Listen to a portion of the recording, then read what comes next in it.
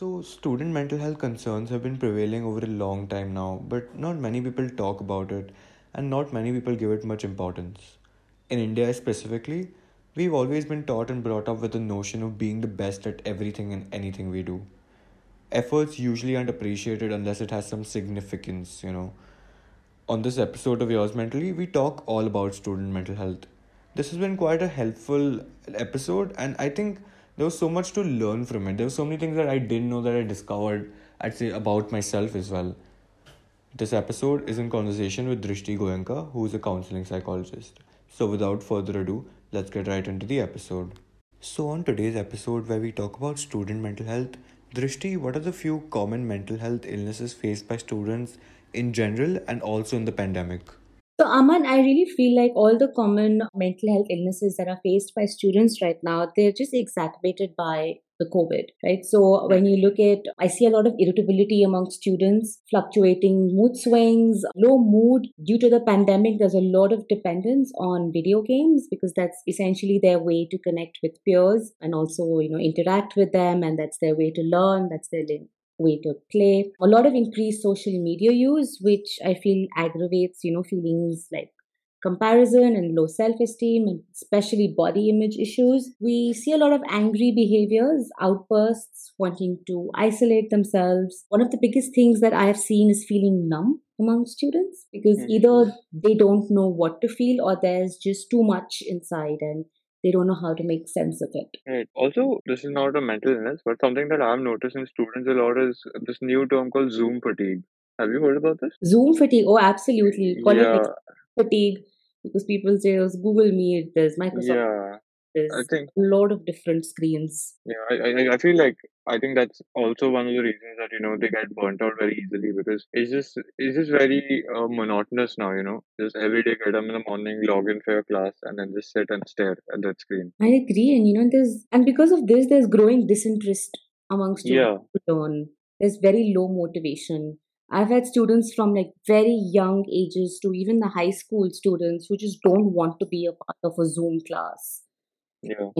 Have a lot more tantrums because parents are forcing them to join their classes. Yeah, I feel like if for the younger kids, it's even like harder because that's like the years of development, right? And Yeah. now that they have this online school, it's not really good for them physically and mentally. I completely agree. One of the other things that I'm also seeing is a lot of emotional eating. They're bored, they're stressed, they don't know how to cope with the situation and everything that's happening around them. They're very frustrated and they're just eating a lot. And then like what I've even noticed like amongst my friends and even like people younger or older than me, this new I don't care attitude has come. Yeah, They've reached a point of they've given up. They're like I don't care. Like now whatever happens happens. This is I don't care. Like that's the new attitude that I'm seeing, and I don't even blame them because it has become like a situation has become like that it's a little hard to cope with like all the time. absolutely. Since the whole lockdown started, it was never expected to be this long. So even when we had school closures, it's for a month. Then it's for Yeah. a month. It's for another week. So children kept having that hope ki haan abhi khulega. Now it will open and now Mm. we'll get to go to school. But that it's just never happened. So now they've given up. They're like, we don't care. We don't want to study. We'll wait for when school reopens and then we'll Yeah. see what happens then. So, Drishti, in what ways can schools and colleges promote the ideology that learning is more important than marks? And do you think that it would help improve students' mental health? So this is my point of view here. Mhm.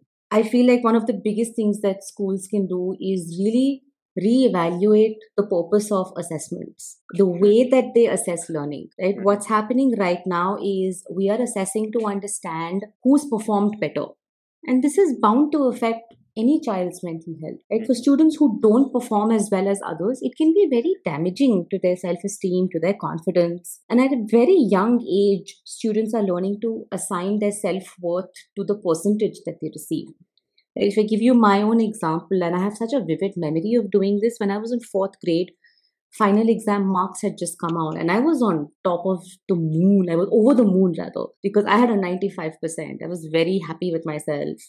We were going somewhere, and we bumped into a family who has a child my age, and she came up to me. She's like, "Oh, did you get your marks?" I'm like, yes, of course I did. And I got a 95%. And she said, well, I got a 97%. And I still remember feeling so small in front of her that I am nothing now because I have a 95 and you have a 97. Mm. So I think the one change that that schools can do is just reevaluate. Why are you assessing? And that purpose should be clearly communicated to both students and parents. So know that we are assessing to understand how much a student has learned, where they need support. Right? We can have multiple strategies to evaluate learning. We can evaluate learning at different stages of learning. Right? We do a knowledge check before, and then we do a mid-year assessment, and then do an end-of-year assessment. And using strategies like use rubrics instead of percentages. Although I know that schools or other CBSE and ICSE boards have moved away from percentages and are now assigning grades, which is a good step, but there's a lot more that needs to be done beyond that. So I think assessments need to be designed in a way that seem less intimidating to both students and parents. Yeah, I think I agree with you. I feel like the Indian education system, it just puts a lot of pressure on students. Like, it's like everyone has to score good. If you don't score good, then you're just like the saying over is like if you don't score good, then you're not part of the best. I feel like that's not true. You're There are still institutions who have sections based on marks. yeah, exactly. And like I think it's stupid to judge your ability to do anything based off your marks. Like I think your marks don't prove how talented you are or how passionate or how hardworking you are. They really don't. But see, the thing is that needs to be communicated to parents as well. So Yeah, for sure. then, say, I've worked with a lot of international schools, and we do have the rubrics system set Hmm. up, and parents are really confused at the end of the day when they look at the score sheet or the evaluation sheet. They're like, "Huh, theek hai, this is the rubric, but what is the percentage? How do I know where my child is at? This is not telling me anything." It's very detailed assessments. They don't want to go through those detailed assessments. They need a number. You Yeah. give this number so we know where our child is at. And that's usually, unfortunately, for reasons like they want to compare with the other child, with another sibling. It doesn't serve the purpose at all. Not every child has same interest, and not everybody has the same kind of intelligence that we're looking out for. Somebody may excel in maths, but then somebody else would totally not like it and would totally excel in English, and so different intelligences. I agree. And also, everybody learns at a different pace. Yeah, so it doesn't matter 30 years from now if your child has learned the letter X at the age of 3 or at the age of 4. It won't matter 10 years from then, because what matters is that the child learned the letter X. Right. So, Drishti, you told me you worked in schools for around 7 years now, right? So, can you tell me, have any changes been made in schools and colleges to sort of help students that face mental illnesses? And if not, then what potential provisions can be made? So what I have seen is that CBSE and ICSE boards, they have given the directive to all schools to have a school counselor and psychologist on staff. Hmm. On paper, this is great. It's a great idea to have this professional be a part of the school system. But what exactly their day-to-day job description is a bit confusing for me, because I remember meeting this group of school counselors, and all of them, all of them were really frustrated with the kind of responsibilities they were expected to fulfill. They were all expected to be substitutes for absent teachers. They had to invigilate exams. They have to complete admin work. So it really felt like the school management have little to no knowledge about how to make use of this resource.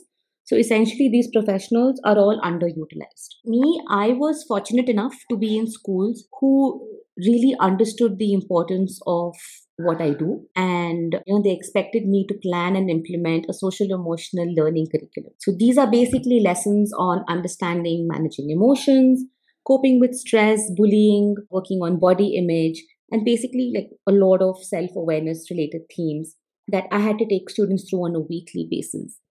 Now, due to these classes, I could observe children, and I could understand them at a deeper level. They felt comfortable approaching me for support. And I made sure to interact with parents so that they knew that their children are going through such classes on a weekly basis, really trying to bring everyone together for the betterment of the child. But this is only in international schools. In the private schools like CBSE, ICSE, even state board schools, they don't really have these resources set in place for them. Thanks to COVID, though, right now, social emotional learning is at the forefront, and all schools are beginning to realize, okay, this is important. And they're trying to make provisions by making sure that, in their timetable, they have at least one lesson set aside for, say, SEL, which is social emotional learning lessons.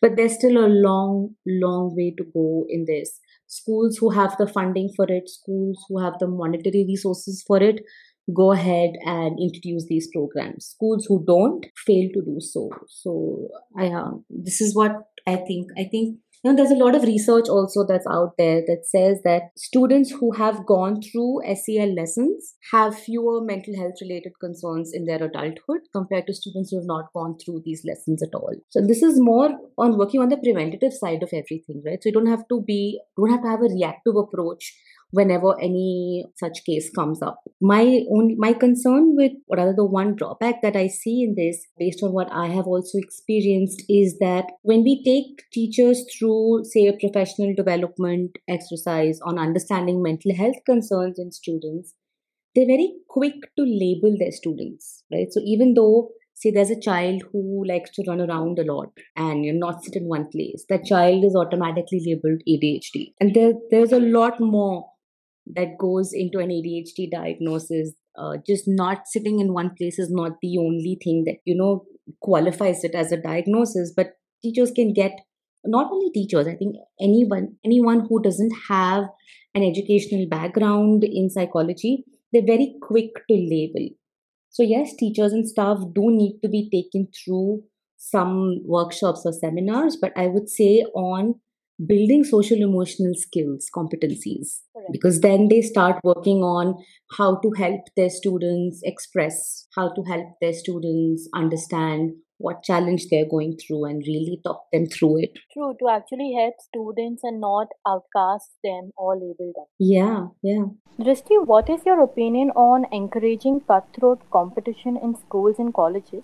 And is it necessary for their holistic development, or does it lead to deterioration of student mental health? So Yashi, I'm not against the concept of competition. I think that there should be a balance of everything.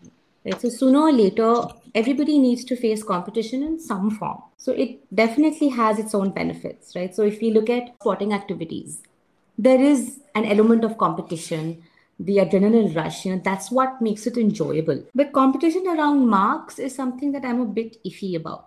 So when you display marks, say on a bulletin board, and when you have cut-off marks like 98.4 and the students get 93.8, they feel really horrible about themselves. And that's something we need to reconsider. So one of the ways that I feel like we can gauge whether competition is healthy or unhealthy is to really ask ourselves some basic questions. So is it helping students perform better? Is it giving them a good sense of what their strengths are and what they need to work on? So at one of the schools I used to work at, the PE teacher would make them shake hands after a match. So you congratulate the team that did well, but then you also congratulate the team that put in the effort. So I would say definitely competition does contribute to the holistic development of a student, depending on what they are competing over, and most importantly, having a very skilled facilitator or a teacher to debrief with them. Yeah, I agree with you. As long as the competition is not toxic, I guess it's good. Completely. Ready. So, Rishi, how can schools, like mostly in India, help students rise above the stigma surrounding mental health illnesses? Aman, very basic thing they need to do. The most basic thing is talk about it. Just talking about it. And the more we talk about it, the more it seems like a normal phenomenon.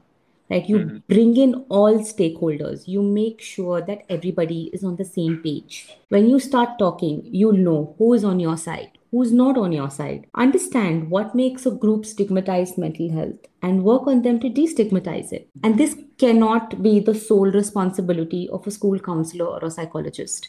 It needs to be a top-down approach in a way that the management has to believe in it.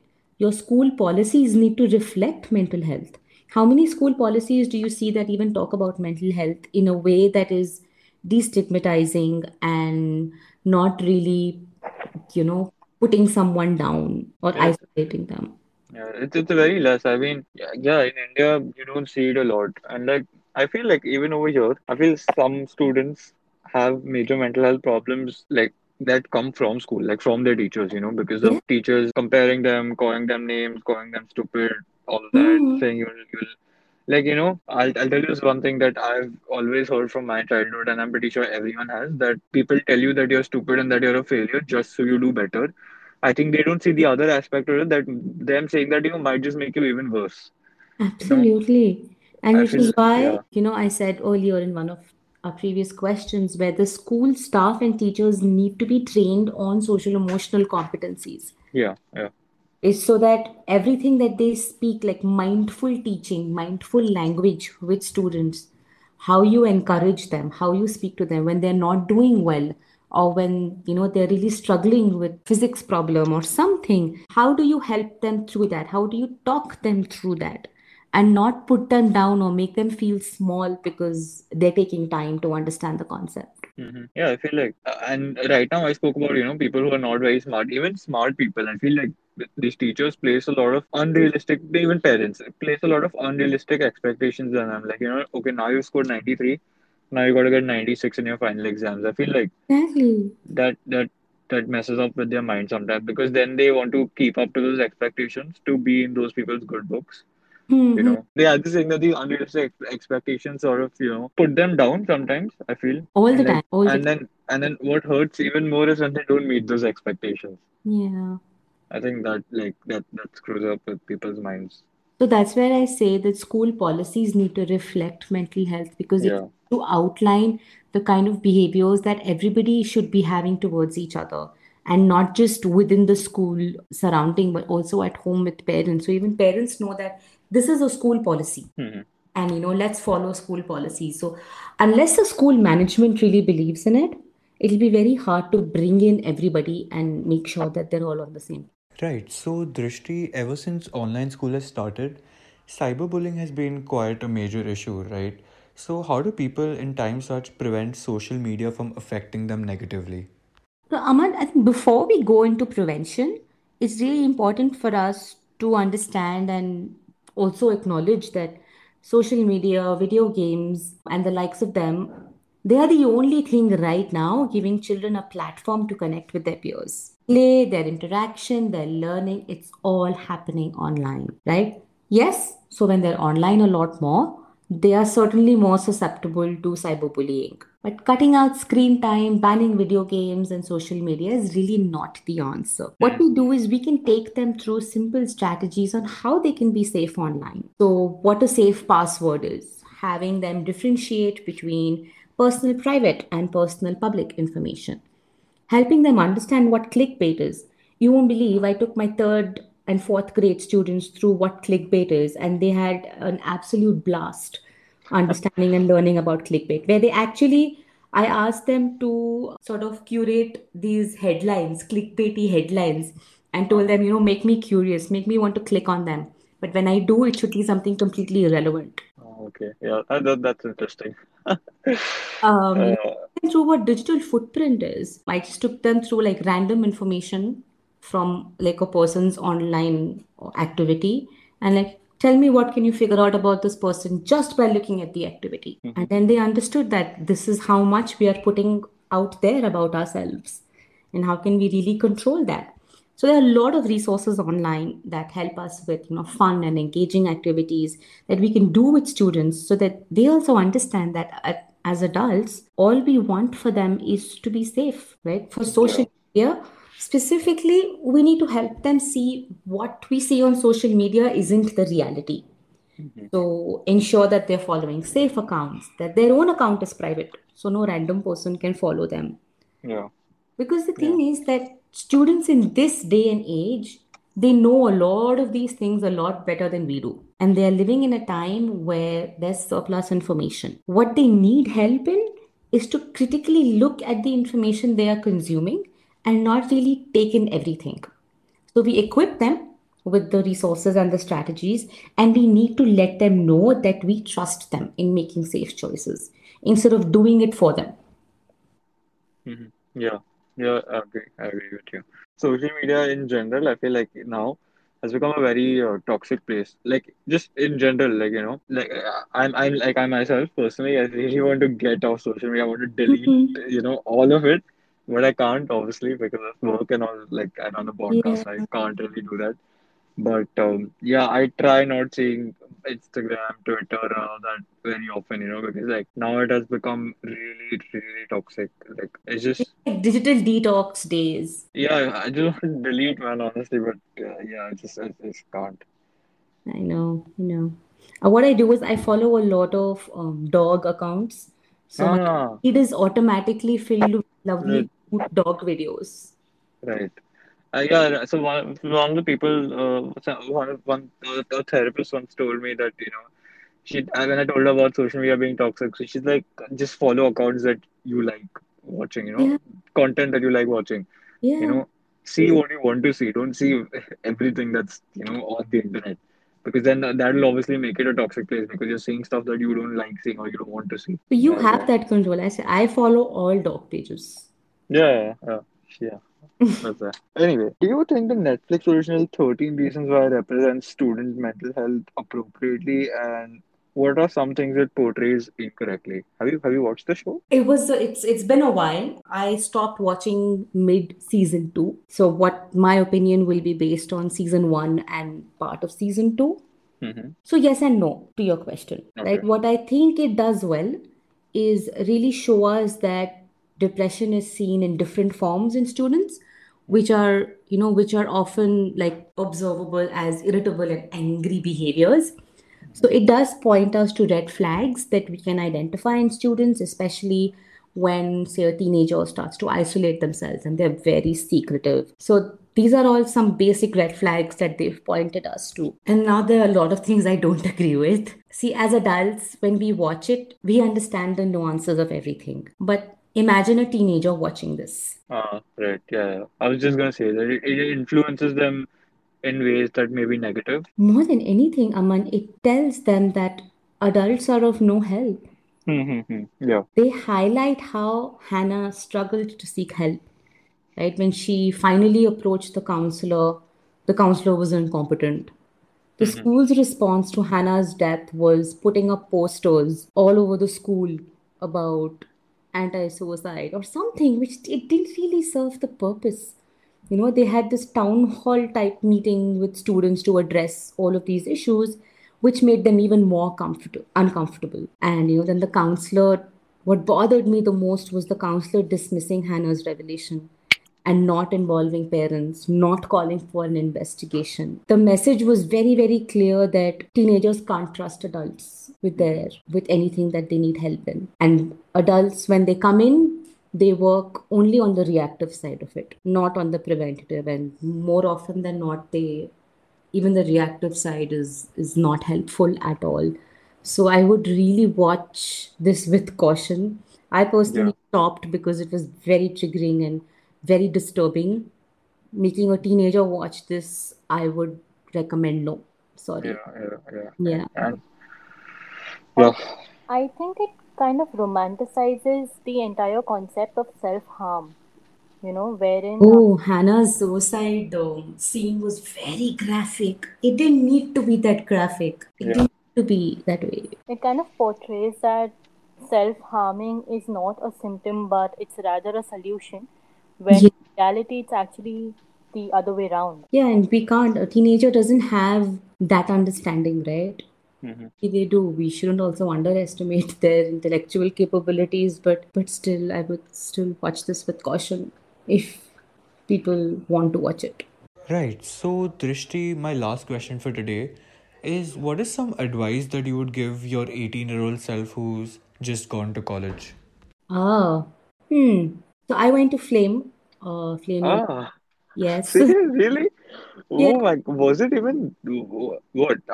Was it even established when you went to? Second year of establishment. Oh my God! Oh wow! Damn. See, I'm not that old, Aman. I mean, I mean, I thought you were, I generally thought you were way older than me. Like, Well, yeah. yeah. So I went to But, Flame University. It was my first time being away from home. hmm. First time in a co-ed environment because I was in an all-girls Catholic school. Oh, convent school. Yes, Ah, from KG to 12th. So the I was a huge culture shock for me. I would say, I think I would tell myself not be so serious about everything. I was a very serious student. I went lights out by 10 p.m. sharp. I had a perfect attendance record. wow. That's mean to our standard. And 100% attendance in online school. yeah, and I was very self-conscious about everything. And I would really like tell myself that, you know what, that is the age where everyone is a little too concerned with their own stuff. So I would tell my younger self to not be too in her head and be open to making mistakes, experiment, explore, and have Mhm. fun without feeling guilty. Every time I had fun, I felt guilty. So I yeah. feel like I feel like it's not like a like one-off case. I feel like you're not the only one. I feel even now a lot of kids my age, and I think even like 1 or 2 years older than me, people Yashi's age. I Mm-hmm. feel like if they are very career centered and study focused and all that, they Mm-hmm. feel guilty while having fun. They're like, nahi, nahi, ab, ज़्यादा हो गया. We had too much fun. Now we got to study like a lot, to compensate for this. I feel like that is such a, I And I don't was a know. scholarship student, so I had like double the pressure to perform and everything. These kids, who have like a lot of pressure on them because sometimes I feel like their reasons are valid, but also at the same time I feel like they'll like I can't obviously put away the fact that they're trying to keep up with their parents' expectations. If that's what makes them happy, I guess it is how it is. But at the same time, I feel like trying to keep up with your parents' expectations is also wrong because like it's your life, like they are not going to live your life. Your parents are probably like this may be very wrong, but your parents are not going to be here with you forever, right? Hmm. So you have to make your own life. Trying to keep up to their expectations, trying to achieve what they wanted to achieve, I feel like that's only going to give you short-term satisfaction of seeing them happy, but in the long run, you're going to regret it. True, Aman, but I also think that it's very hard to believe this when somebody is saying this to us. Oh yeah, for And sure. this Yeah. realization kicks in much later in life. So this it's easier said than done because at the end of the day you are answerable to your parents about, how you are performing. Yeah, I mean, I didn't mean in terms of studies. I meant in terms of career. Like, Even career, uh, I think in the beginning stages of your career, you do feel that feeling is always there that, you're answerable. yeah. I mean, obviously, you can't put it off like that because these people have raised you. They Yeah. made you who Unless you are. unless you come from a family where your parents are like, you know what, explore, experiment, do what makes you happy. Yeah, It is superb. But if you come from a family who are very, very particular about what their child is doing, what their child is studying, it can be like that. It's very hovering for you, that feeling. It won't go away that easily. yeah, for sure. I mean, I'm pretty sure it is not as easy as I'm saying it. It's easier said than done.